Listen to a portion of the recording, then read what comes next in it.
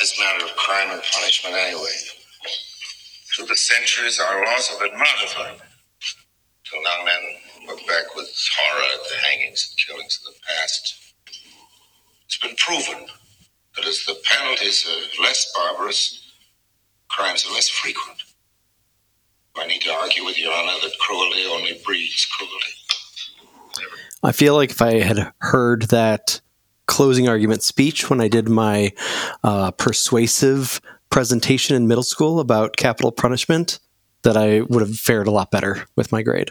Oh yeah, you would have crushed, and no one remembers this speech probably, right? Because it's right? Famous. Yeah, but it is. Yeah, it's a very compelling argument against the death penalty. I realized you chose two films that are sort of anti-death penalty films, anti-capital punishments. Look at you being political. I love it. Not surprising, though. Not surprising at all. No, we are talking. What are we talking about? We're talking about In Cold Blood, 1967. In Compulsion, 1959, two films I have not seen before. What? I thought for sure you had seen In Cold Blood. No. Oof. I was dreading it, actually. Really? I was like, oh, like another Capote. It's like, I don't know. There's that whole seen Capote, thing. Right? Yeah, I've seen Capote, but I've actually only read excerpts of the book. Oh, you've read the whole book either? No, okay. The whole thing. Yeah. So well, hold on. Pretty this is film. This. Do the intro. Oh, Film Trace. Yeah, that's what we're doing here, folks. Hey, Film Trace. This is a podcast where we trace the life of a film from conception to production all the way to release and reception. This is the final episode in our Stranger Than Fiction cycle. We're doing films pre-1970, In Cold Blood and Compulsion.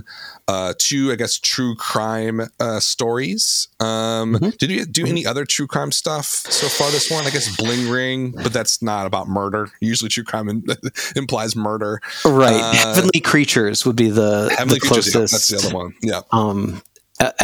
Analogy or analogous choice. And actually, I got vibes from both of these movies with regard to Heavenly Creatures. It's just that film was a lot more overtly homosexual than these two, was much more subtextual. Compulsion, yeah, especially you could tell. Like, I'm not super familiar with the whole code system, but I feel like you couldn't do anything that showed homosexuality on the screen in 1959, right? Am I right? Yeah. That? Yeah. Okay.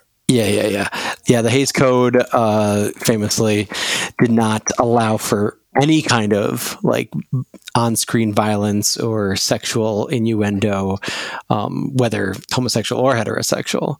1968 was when it finally ended. So like In Cold Blood was still technically within the confines, which is insane because that film doesn't seem like it is when you look back, and even now watching it, you're like, wow, this pushed a lot of envelopes. And it was a first for a lot of widely released movies.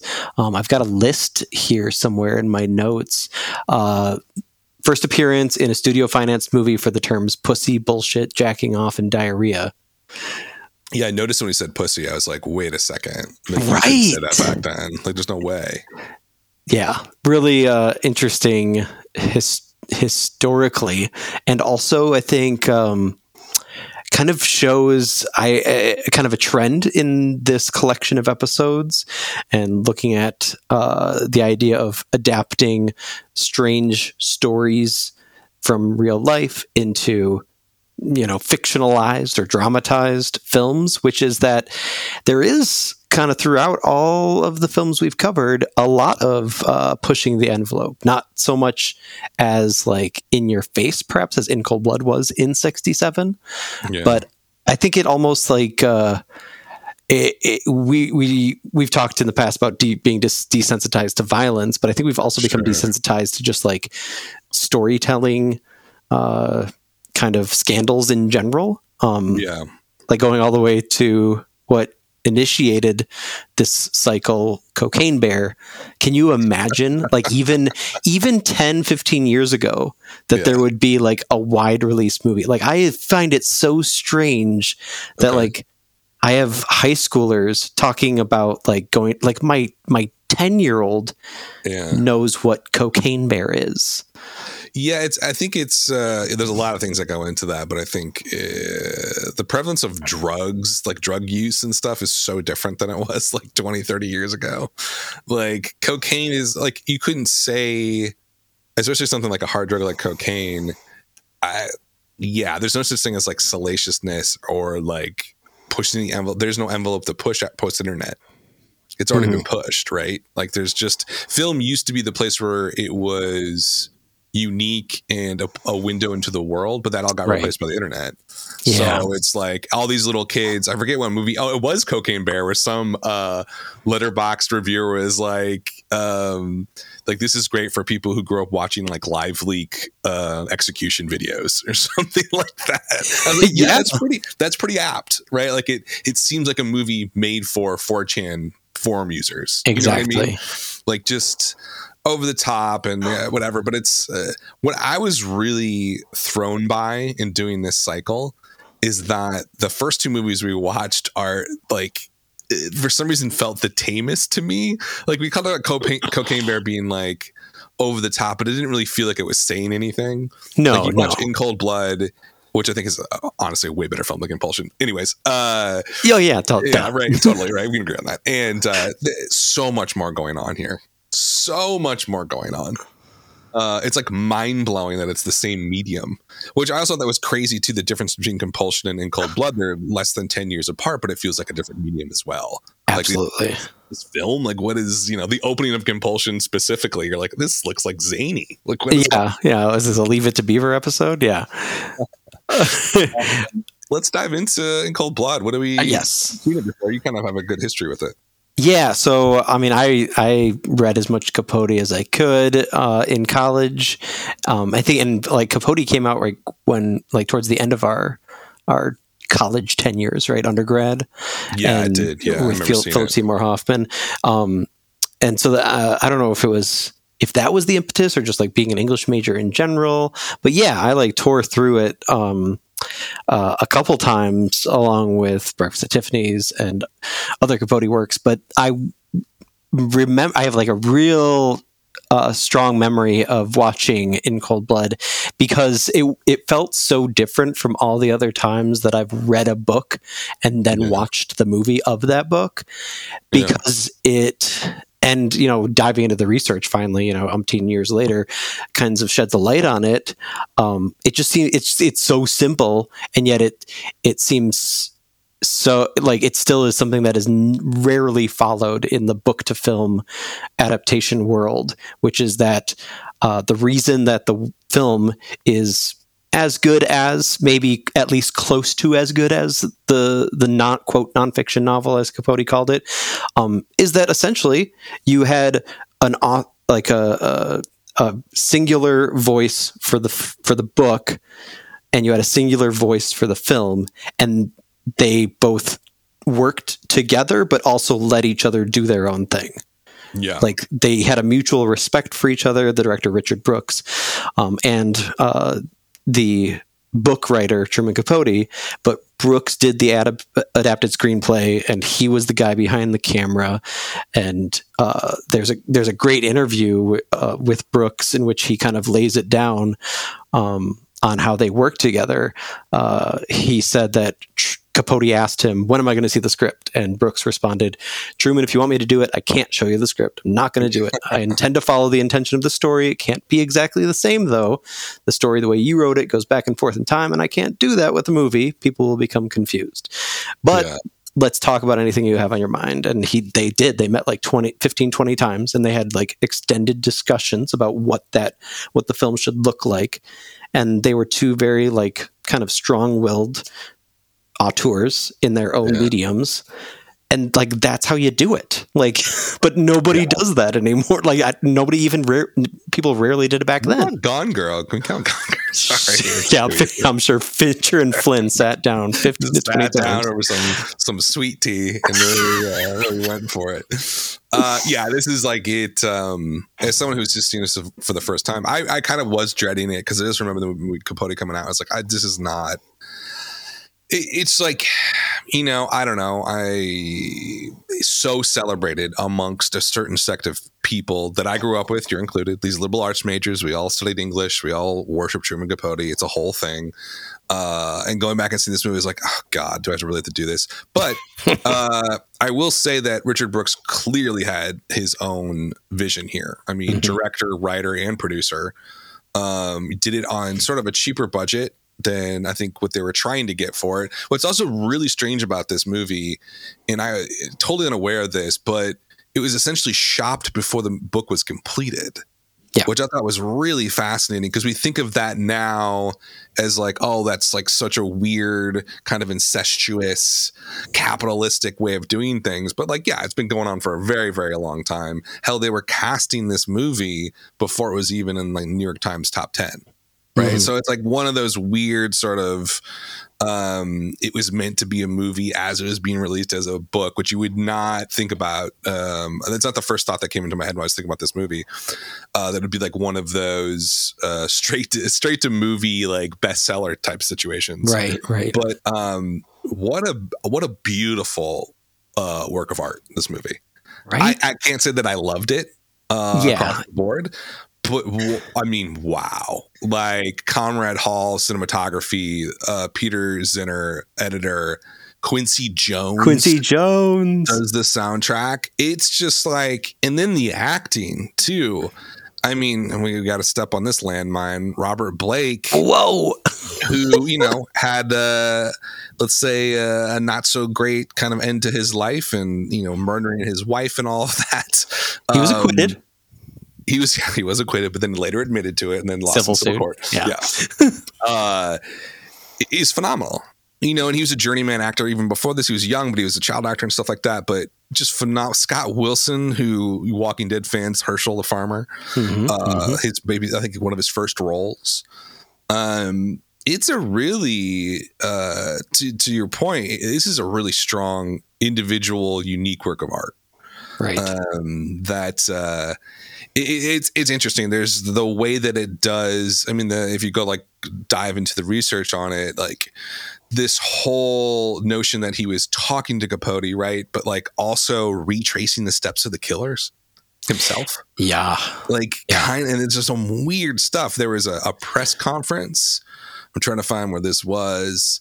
Then they had like a press conference where they announced one of the casting at like the penitentiary where the guys were hanged. Right. Robert, yeah. This is LA Times, 1966, November. They revealed the casting of Robert Blake at the Kansas State Penitentiary in Lansing, where Smith and Hickok were hanged. So, some weird stuff. Weird stuff's going on. Like, it's funny that we're starting, thinking about Stranger Than Fiction, and a big theme throughout the entire cycle was exploitation. Like, how can you make a movie about a true story, especially murder, without exploiting either the victims or the perpetrators or everybody in between? And here we are with like one of the first big examples of it, and it starts out on a pretty poor footing.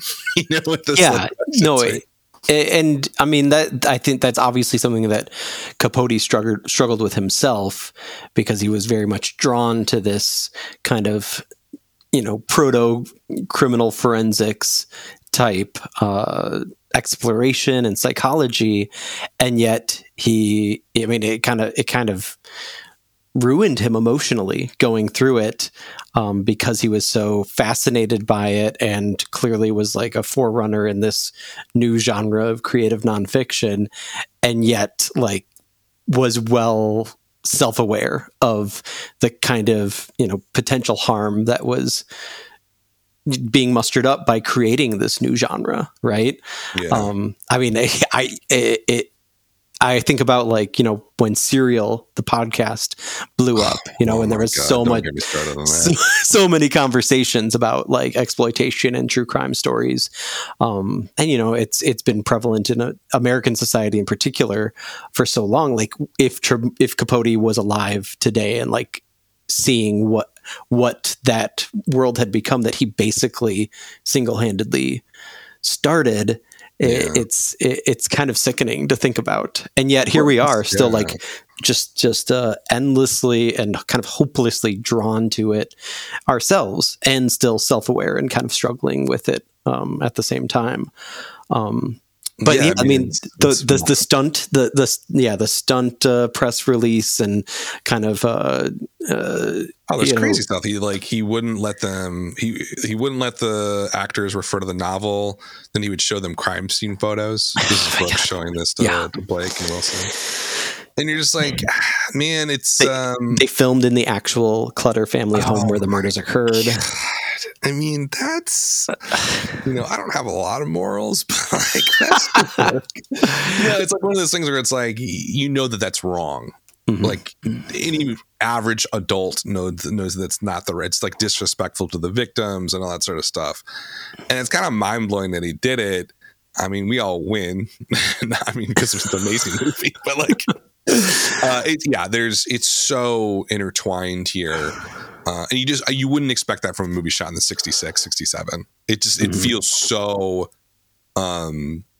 it feels of its time in the fact that when we think about the late 60s, we think about upheaval and social change and stuff like that. And it's certainly a good representation of that change that was going on back then.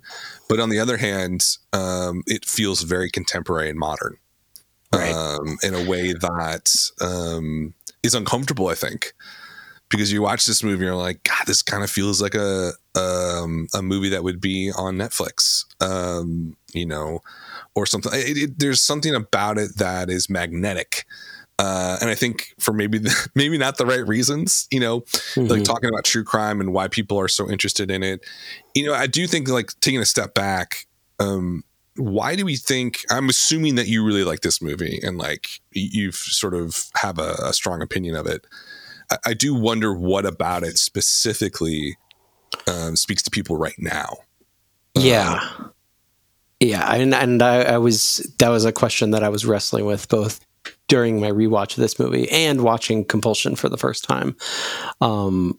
Because, largely because we've been having these kinds of discussions throughout the cycle of episodes, but especially with Dog Day Afternoon, which is just like, it was, me and our guest Riley were just like, you could not say that it's a stone cold classic, that like every shot is, tight and unique and mesmerizing. And yet you're still grappling with the fact that we're like glorifying this guy who was a monster. Yeah.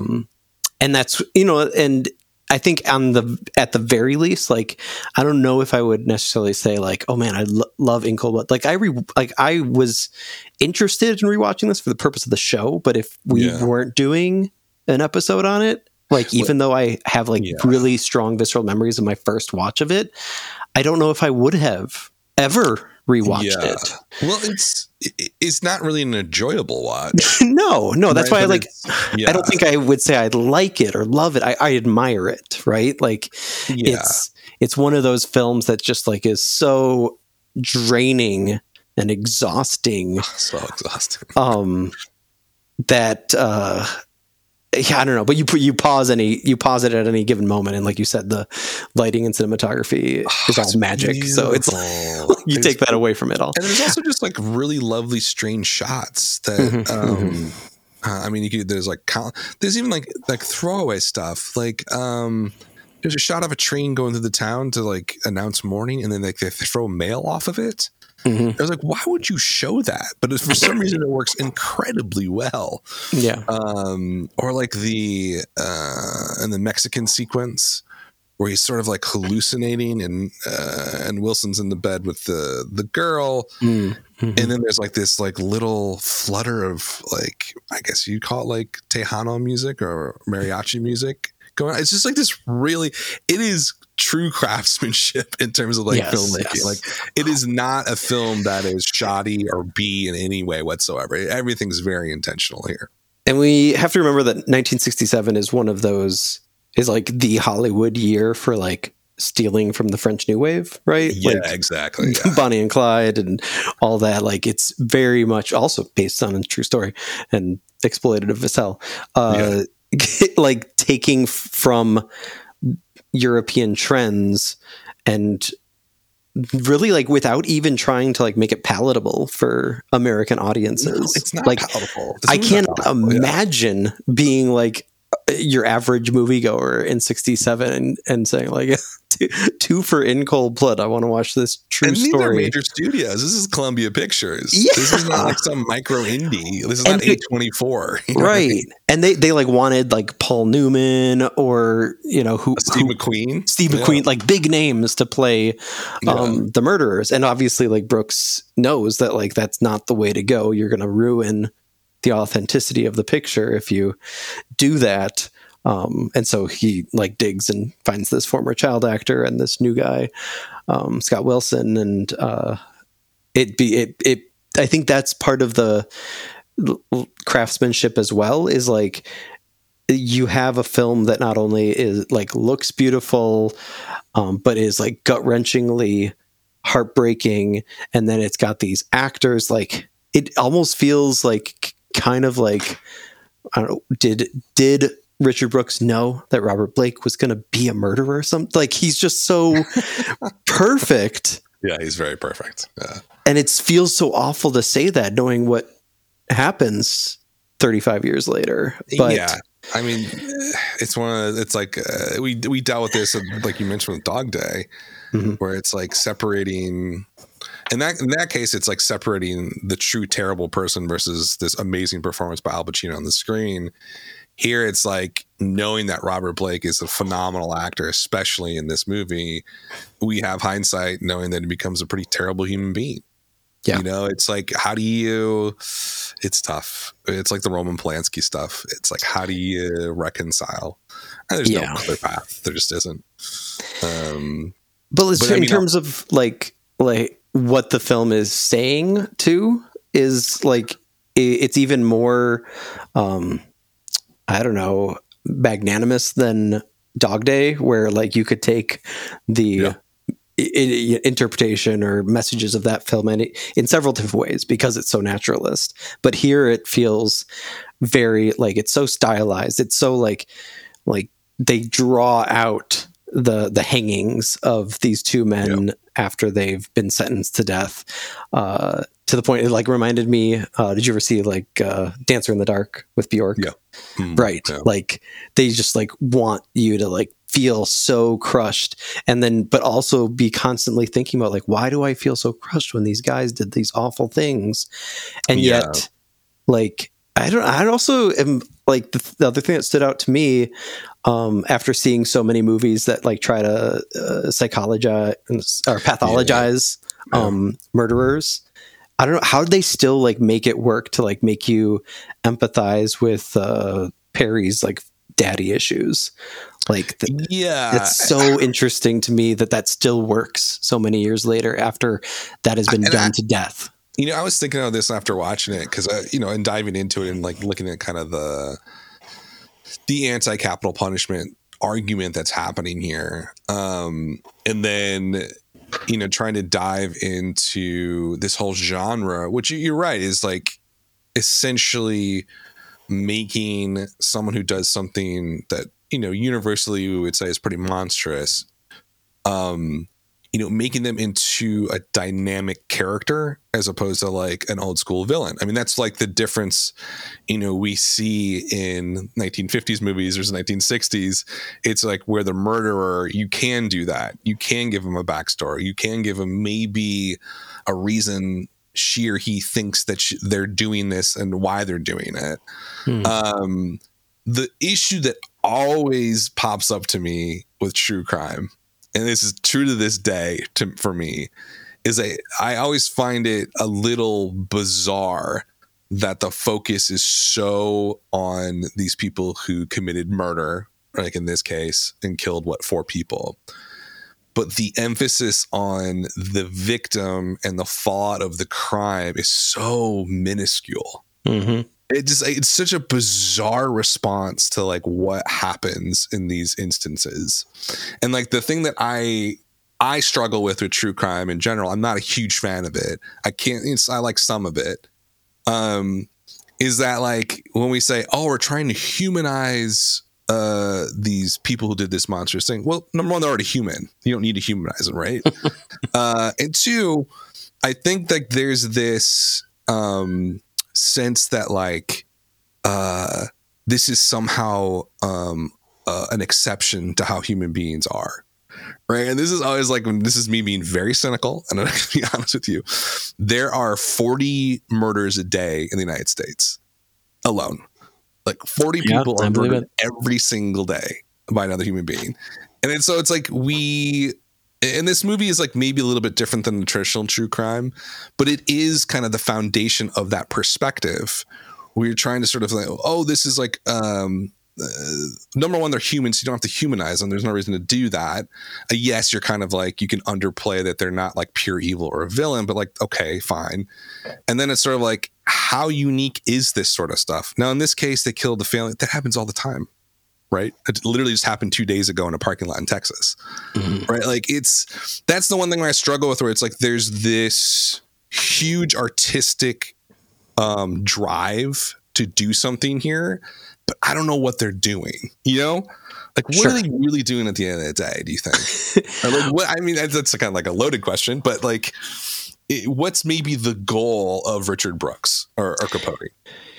Yeah, well, I mean, contextualized within, just to keep things relatively simple, like the movies that we've covered from the 60s to today is, I think, first the notion that pre-1970, there was definitely, it was still novel, I think, to, quote, humanize the villain. Yeah.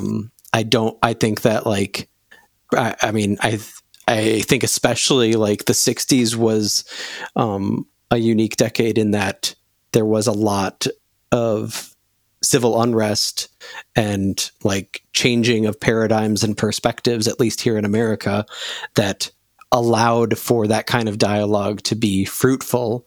Why it still works today, though, is definitely a tougher question, but I don't think it's unanswerable. I think it comes back to perhaps anybody that has any kind of interest in storytelling of like morally gray protagonists, whether it's like a straight up anti-hero like Walter White, or of a more like nebulous one like I don't know, would be another like good modern Dahmer? Example. Oh God. Well, that's what keeps popping into my head, is like a show like Dahmer. Right. Which is just, was a cultural event. Yeah. Last year, was it last year? I don't remember. And like the definition of modern exploitation, right? Yeah. Victims' families are still alive and all this sort of stuff. It's, it's a sticky wicket, as they say. It's but tough. It's a great piece of art, but then like, I don't know what to do with it. You know what I mean? That's like one of the reasons why, and you brought this up, I can respect it from like the craftsmanship 100%, like across the board, the editing, the cinematography, music, acting. It's a beautiful picture. But I don't ever want to watch it again. Sure. Right. And maybe that's a subject matter or whatever, but there's a lot of movies about killing and people doing bad things that I watch The Godfather like once a year. Like what? Right. I don't know if it's missing something, or it's. So what is so take that, like Michael Corleone? What makes that story feel like it has more to say than the story of Perry Smith and Dick Hickok? Because this one ends, and there's a great. Oh, this is perfect timing for this quote.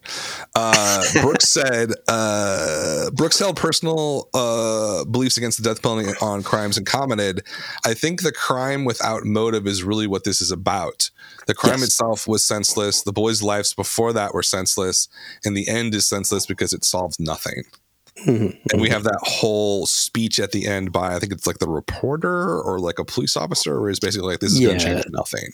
Yeah, the kind of jarringly sudden voiceover from the Capote stand-in. I think that's why. I think that's why it feels, and he may be right. Brooks may be 100% right that like this doesn't solve anything or whatever. But it kind of undermines the whole point of the film existing.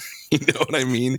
It's this incredibly cynical thought process. Well, I mean, from a less cynical, more optimistic standpoint, one could also argue that, we had all this senselessness happen in real time, affecting real people. And so it is like the one vestige of hope that we can get out of it is turning it into art to get people thinking differently. Schopenhauer? I feel like you're Arthur Schopenhauer right now. That's one of his lines. In the flesh. The only escape was art. Yeah, no, I see what you're saying. It's just, but I think that's one of the reasons why it's not like an enjoyable film.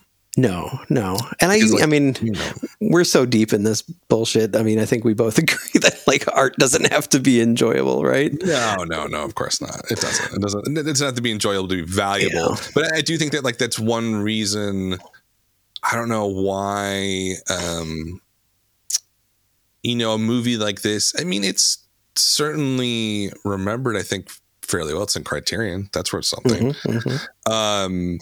But it's one, it's maybe the reason why it's not like a Godfather type movie or like I don't even know. What else would you say was like a big movie in the late 60s? Like the Graduate? Yeah. Or like Bonnie and Clyde. Graduate more beloved than a film like this when we know that the craft behind it is probably better. You know what I mean? Loaded question. Love loaded questions. Oh my gosh. So before I kind of fall on my sword too much, I think at this point it's good to note, as has been my trend with these episodes, that even though I love this film and even though I think it's culturally important, it's got its problematic elements apart from everything else we've just mentioned. There is this kind of there was this big kind of discovery of documents and diary entries of the farmer, the Clutter patriarch, that came out in the 90s, and one of which was like reopened a whole case against the Kansas field office of the FBI because it turned out that the farmer guy was having an affair and that there was some kind of like potential open opportunity for like a revenge plot that like was never discovered between Smith and Hickok and the Clutter family. So like that's the other part of this whole genre, right? Is like even with a film like this, by the master Capote himself, staying as close as possible to the true story. Like Capote literally visited Smith in prison, right? Not unlike, Tom Hardy visiting Bronson in prison in advance of that film. You have like so many open endings, like loose ends, from the real life story that could like completely flip the script on everything that happened. Maybe there was a motive. Maybe this isn't as senseless. Maybe it was about money and it just was never recovered. Because that was that's a sticking point in the story, right? Is that they did this even though they could only find the $43. Yeah. I mean, that's the thing you can never expect. No. It's art can't, in this art can't illuminate fact. It just doesn't. No, and it can't. Especially it creates a new narrative. Yeah, exactly. And the other bit I'll mention is I just called him the Master Capote, but he's also historically racist. And one of the things that he did not like about what Brooks did with the film, even though he, lauded a great amount of it, was his inclusion of Quincy Jones on the soundtrack. Capote was quoted saying that he couldn't understand why Jones was doing a film with no black people in it. As if he could only score films that featured black leads. And I know. And, but I don't know, he was friends with Harper Lee and, it's the whole that's also the time of MLK and talking about the problem with moderate liberals and all that. So rough stuff. But doesn't change the fact that God, I remember how much this movie affected me when I saw it when I was 20 or whatever. And now I'm nearly 40 and it hit me like a ton of bricks all over again. Yeah.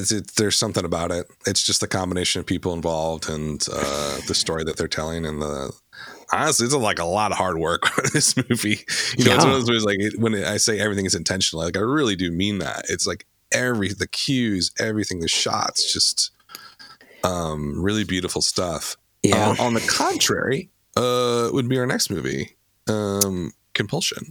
Right. Which 1959. What's the back? You picked this one. Give us maybe a little bit of backstory on why you picked it and why you thought it was something to play off of in Cold Blood. Yeah. So the big draw for me is that I hadn't realized that there was a movie adaptation of Loeb and Leopold, the famous kind of trial of the century. Or at least it was called that, alongside with like the Lindbergh baby kidnapping in the 1920s. And Loeb and Leopold is also heavily referenced, as is the famous attorney that defended those two young murderers, Clarence Darrow, in a novel that I used to teach, which is actually my personal favorite novel of all time, Native Son by Richard Wright. Oh. And which is also like it heavily prominently features a murder trial at the center of it. And so I was super psyched when I found out like there's like Orson Welles as a Clarence Darrow stand-in. That's kind of a big difference with this film compared to a lot of the others, is that they very, like, everything is very close to the at least documented truth, and yet they changed all the names. Interesting. To show this court case. But like you said, it has a great similarity to In Cold Blood, because like Smith and Hickok, Loeb and Leopold, or as they're renamed in this story, Artie and what's Dean Stockwell's character name? I forget. I just keep thinking he's the guy from Quantum Leap. Yeah. And anyways, they are basically motiveless. But Loeb and Leopold in particular, kind of the one motive or kind of reasoning that comes out that also, to distinctly contrast it from In Cold Blood, keeps them from the death penalty, is this suggestion that their wealth is a large reason for their kind of their stunted morality, their stunted emotional depth and intelligence, even if they are incredibly educated. And so it's kind of like, you know, in a way it's this very similar but almost inverse, because Smith and Hickok in Cold Blood are very poor and down and out. Yeah. Whereas here it's like the kids that have it all. And so they basically treat their kidnapping and murder of this young child as a science experiment. And it's sick, it's disgusting. And like you kind of mentioned at the top, kind of the weird thing about this movie that really stood out to me, you know, I was definitely watching it thinking, like, you got Orson Welles playing essentially Clarence Darrow, and I haven't heard of this movie, and I love movies and I love Orson Welles. And I think it comes down to the fact that, and I think you texted me about this, or put it in our group online Slack chat. About how like the movie feels like a completely different thing when Orson Welles walks in like 2/3 of the way through. He just like steal. The thing about this movie is that it's such a product of this like kind of the end of the studio system, right? As it's starting to wane. Because it has all of these elements that feel like a big 1940s, 1950s film, but the story is so dark, and they actually don't shy away from a lot of it. It is a very dark film. Just the vibe and the tone, the acting's really good across the board. I mean, Dean Stockwell, who plays Judd, I think you're looking for his name. Yes, thank you. And Bradford Dillman, just like unnerving. Dillman reminds me a lot of Anthony Perkins in Psycho. He has that same sort of schneid kind of floating along his words. Meanwhile, he's a psychopath underneath it all, right? The thing, I don't understand why they opened the movie the way that they did. Like that opening title card sequence. What are they thinking? Like, it's like, this is not, some like circus movie from 1940. It's so bizarre. It's just a bizarre opening. But then it settles into itself. It's messy. It's just a messy movie with really good acting. And in terms of the true crime elements, I thought it was interesting in the fact that like number one, they hinted it heavily that there's like a deeper romantic relationship between the two leads, but obviously they can't show it. But I think they actually did a good job of walking that line. You'd have to be an idiot to not know that these two were, in love with each other.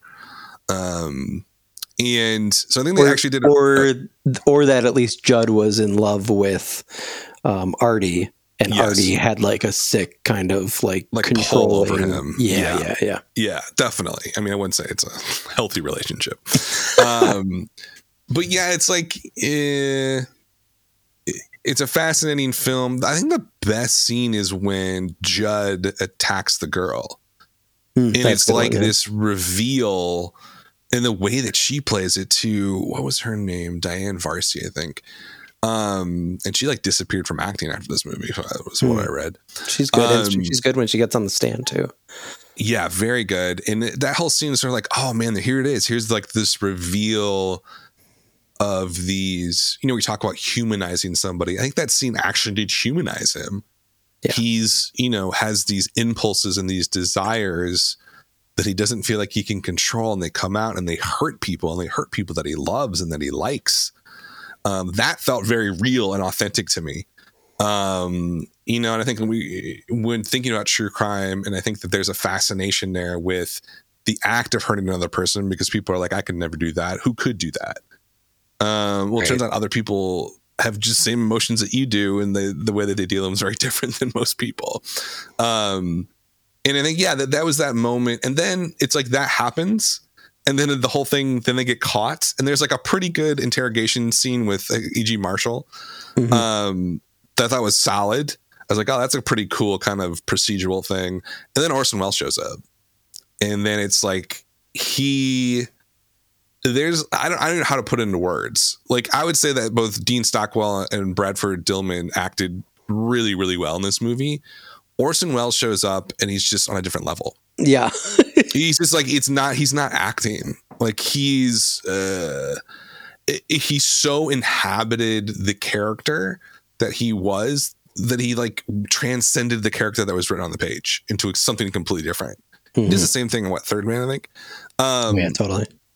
And I'm just like, wow. But when you look at it as a film, it's like, well, this makes no sense. It's like two different movies, right? Right. Or really three, because I feel like the whole thing with like the peer that's also like moonlighting as a reporter. Yeah, what's that thing, about? like, that felt like very much like standard forgotten 50s flick kind of thing. Yeah. And then like I do think I agree with you that Dillman's at the top of his game, and I think Stockwell is too. So good, bro. So good. Like when he blows up finally during the interrogation at E.G. Marshall, who's also killing it. Guy I know him best as like the mean juror in 12 Angry Men. Yeah. And he's like the president in Superman 2 or whatever too. But like, yeah, it's so disjointed, unfortunately, and it just feels like it could have been a absolute like American classic had it been properly scripted and not. It was also probably a decade too early. Yep, that's fair too. Like it's like part of the system. You're not going to have a lot. I don't think Richard Fleischer did this, right? Yeah, you don't think you got a lot of choice. They're basically, right. I always like to think of like those old, even the thing like Babylon or something, or like Hail Caesar, where there's just like studio execs like smoking cigars on set. Like, what are you doing? Like this is ridiculous. Yeah, it's very much. Where's Orson? Another way in which it's kind of the inverse from In Cold Blood, right? It's not an auteur meticulously thing. detailing There's everything. No French New Wave in 1959, so it's like there's nothing to point to. Yeah, I mean, I'm just looking at Fleischer's filmography. This is the guy that did everything from Soylent Green to Amityville 3D, but also like the original 20,000 Leagues Under a Sea, and I don't know. He was definitely a hired hand. Hey, man, everybody's got to make a paycheck. Oh yeah, absolutely. Right? That's what I say. He's, what's interesting, like I'm going to go back to In Cold Blood really quick. Sure. Richard Brooks's career. Yeah. Like, what? Yeah, that also doesn't make any sense. He fell off essentially after In Cold Blood. It's crazy. Like, what did he did? How he did anything? Right. I know. I haven't seen The Happy Ending. I don't know what that is. A Dollar Sign, which is a movie with Goldie Hawn. He did the adaptation of Cat on a Hot Tin Roof, which is pretty iconic, with Elizabeth Taylor and Paul Newman. Blackboard Jungle, which I've never seen, but that's supposed to be a pretty big 50s film after a famous Cold novel. Blood, and you're like, no, I know everything after that. Old. How old would he would have been? Oh, okay. No, yeah, so he was like 50 in his late 50s when he made it. So okay, he's probably because he's kind of a little bit of journeyman for MGM, and then he went independent in the 60s, and then he eventually So In Cold Blood's kind of his masterpiece then. Yep. Better than anything I ever done. So that I never will do. Wait a second. But okay, so as we're kind of wrapping this up, let's zoom out for a second before we do our final round of trivia is coming up in a few minutes. But I've been itching to ask because I don't think we've done this with previous cycles, but I was kind of looking at our previous collection of episodes on risque romance films and kind of just seeing like the vast gulf in quality between my favorites and like, why did Dan make me watch this? Bottom of the list stuff. What would you say, looking at all 12 films that were based on stranger than fiction true stories? What's your top? What's your bottom? Oh my God, this is brutal. Top Straight Time, without a doubt. I thought you were going to say that. Yeah, nothing's even close. Like, it's not even the fact that it's like it felt like a movie that has not. I feel like I want to champion this movie for like the next decade of my life, and be like, no, Straight Time is a 70s classic film. You've missed it. Nobody's seen it. It's a little bit of an underdog, so I like that. I'd also say like. I'm gonna be honest, I didn't love this cycle of films. Wow. I think this is my least favorite cycle by far. Yeah. It just, nothing stood out to me. I didn't really love Dead Ringers that much. Fuck you. That's my number one. Fear and Loathing, didn't like it. No, it don't work. Heavenly Creatures, didn't love it either. Bronson Terminal, honestly, Bling Ring might be my number 2. Wow. The worst by far would be Serpent in the Rainbow. What? And The Terminal. No, yeah, The Terminal. The Terminal is definitely my bottom. Yeah. I mean, the thing about The Terminal is it's like very watchable. I love Wes Craven, but buddy, dude, Serpent in the Rainbow is unwatchable. It's nearly unwatchable. What about you? What are your choices? It's going to be Dead Ringers, right? Yeah, Dead Ringers top, Terminal bottom. I actually really, for the most part, enjoy it. I think Terminal, second to last would be Fear and Loathing. And my number Fear and Loathing has not aged well. No. And I love Hunter S. Thompson's work. I just, he completely missed the point of it. It's a big nothing burger for me. My number 2 after Dead Ringers is probably Dog Day. I enjoy Dog Day. I love every frame of that mess of a movie. It's not a mess though. It's just like a mess, like morally. Morally, it's all over the place. Right. But I think In Cold Blood's definitely high on my list too. It's like, wow. Really amazing film. Yes. Have we learned anything about like, I was thinking about this in the shower, I believe, this morning. Shower Thoughts, classic. Shower Thoughts. I feel like I'm looking back at our different series, like self-aware horror, existential thriller, serious action, risque romance, now stranger than fiction. I always feel I walk away from one of these cycles with like a different understanding of that genre or micro genre, I'm going to call it. Like absurdist action. Walking through those movies, I was like, oh, this all really did start with a movie like Branded to Kill. Like, it's like it really did start from this zany, surrealist B-movie world. Or like understanding this like self-aware horror and like how that started. We started with Last House on the Left, Wes Craven call out. And like all of that horror makes so much more sense going back that way. I don't know that I have a takeaway from Stranger Than Fiction, other than that it's really difficult to make a movie about a true subject and not be a complete asshole who's exploiting everybody involved. Yeah, no, I agree with you. I think I don't think that this is a worse grouping of films artistically, but I do think it's a more depressing kind of trajectory of history. It's sad. I feel like we've gone backwards. Yeah, you start with like The other thing I couldn't stop thinking about during Compulsion is like school shooter. Like I kept thinking, seriously, yeah. Like that's how little we've like progressed as a society. That's how much we've regressed yeah. as a society. Yeah, it's and then we end with Cocaine Bear. It's like, which is one of the worst movies I've seen this year, hands down. Like, it's like, so lazy, so freaking lazy. It's just idiocracy, like in real time. Oh God. Bling Ring, folks, go out and watch the Bling Ring for me. 2013. I don't know. Sophia Coppola. It's a hidden masterpiece. It's even hidden from the director herself. Yeah. Okay. So let's end on a positive note. Some trivia is always fun. Yes. Let's see if you can do this. I think your best score has been 3 out of 5. Okay. I don't know if you've ever. These are very difficult, so I just want to put that out there. I took your feedback, and I believe these ones are a little easier than the others, especially because it's hard to find like pre-1970 films that are based on like nutsy true stories. Okay. Just ChatGPT this stuff. All right, let's go. Okay. No, I did not use ChatGPT for any of these. I probably should have. That would have been a lot easier. Okay. 1961. Is this a real movie based on a strange true story or a fake one that I made up? With Tony Curtis in the lead role and the director of To Kill a Mockingbird at the helm, this wild true story of eccentric con man Ferdinand Waldo traces a life of lies, from faking a decorated army resume and impersonating a prison warden to falsifying an attempted suicide and posing as a cloistered monk. I say true. Yeah, good job. 1 out of 1. Robert Mulligan was nominated for a DGA for his work on The Great Imposter, which Spielberg said was a great influence on his 2002 comedy caper, I remember Catch Me If You Can. Yeah. Okay, that's why. Yeah. I added that to my watch list. It sounds fun. 1963. From the director of Bonnie and Clyde comes this strange B-movie thriller featuring a young Tom Skerritt in the lead role as Dr. William Chester Minor, the very real and very disturbed Civil War veteran that spent over 20 years in an insane asylum in the 1800s, filling his idle time murdering his fellow invalids, and as one of the chief contributors to a large-scale overseas project, the first official Oxford English Dictionary. I'm going to say not true. Yeah, you're 2 for 2, Dan.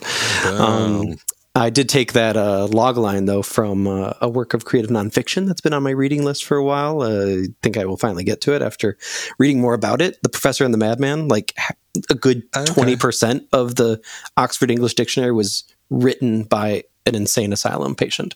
Oh, perfect. He's got a lot of time on his hands. Exactly. 1965, starring Vanessa Redgrave and Jason Robards. And from kitchen sink realism director Carl Rise comes this true story and biopic of one of the most cherished and controversial choreographers of all time, known for publicly lighting her parents' marriage certificate on fire, starting the Paris-based School for Life, which focused only on the arts of, quote, beauty and simplicity, and who ultimately made her way through countless torrid affairs until arriving as an expat in the Soviet Union, going full-on Bolshevik. Was it true? Yeah. Isadora follows the life of Isadora Duncan, pioneer of modern contemporary dance. Look at that. 3 for 3. This is your chance, Dan. Can you finally redeem yourself? I got this. 1966. Audrey Hepburn shines, both literally and figuratively, in the lead role as factory worker Grace Fryer in Vittorio De Sica's neo-realist rendering of the industrial age scandal of the century, wherein countless watch-dial painters unknowingly exposed themselves to the radioactive dangers of radium, leading to wide-scale abuse and cover-ups. Is it true? Fake. I made that one up. No, I'm gonna so blow close. It. I know it. I know I'm gonna blow it. Okay, so the hunt, the batting 1,000 or whatever the sports metaphor is not happening, but you can still go 4 for 5. Yeah. I did want to mention, though, that maybe you could argue that I cheated a little bit because I made that whole log line up until I realized in my research that there was a very little known movie in 2018 about that true story called Radium Girls. I've heard of that, yeah. It was released virtually during the pandemic and made no money. Okay. Last one, 1969. Under circumstances mysterious yet documented in several different fashions, Garfield's assassin, President Garfield, played by James Coburn, finds himself in a strange situation, being in charge of the subsequent electoral win for his replacement. Directed by Bonnie and Clyde auteur Arthur Penn. Is it true? False! Oh, no! I didn't even have that one fully written, and I just... wow, you blew it. It's okay. Still got 3 out of 3. I'll take 3. that. Yeah, 3. That's not bad at all. Dan, it's been real. Thanks for indulging me in my episode trivia. Love it. Love some trivia. Should we tease? This is the end of the cycle. Should we tease the next cycle? Oh, yeah, let's do it. What do we got cooking? So we're going to do movies that were set in the 1950s. I'm really excited about this because we really want to do Asteroid City, which is coming out in June. So next month, the new Wes Anderson movie set in the 1950s. And so we decided, hey, let's just do a whole theme on that and see how the viewpoint of the decade has changed over the years. So I'm really excited to do it. I have a good list of guests coming up. So please do join us for that. And thank you for listening. This has been Film Trace.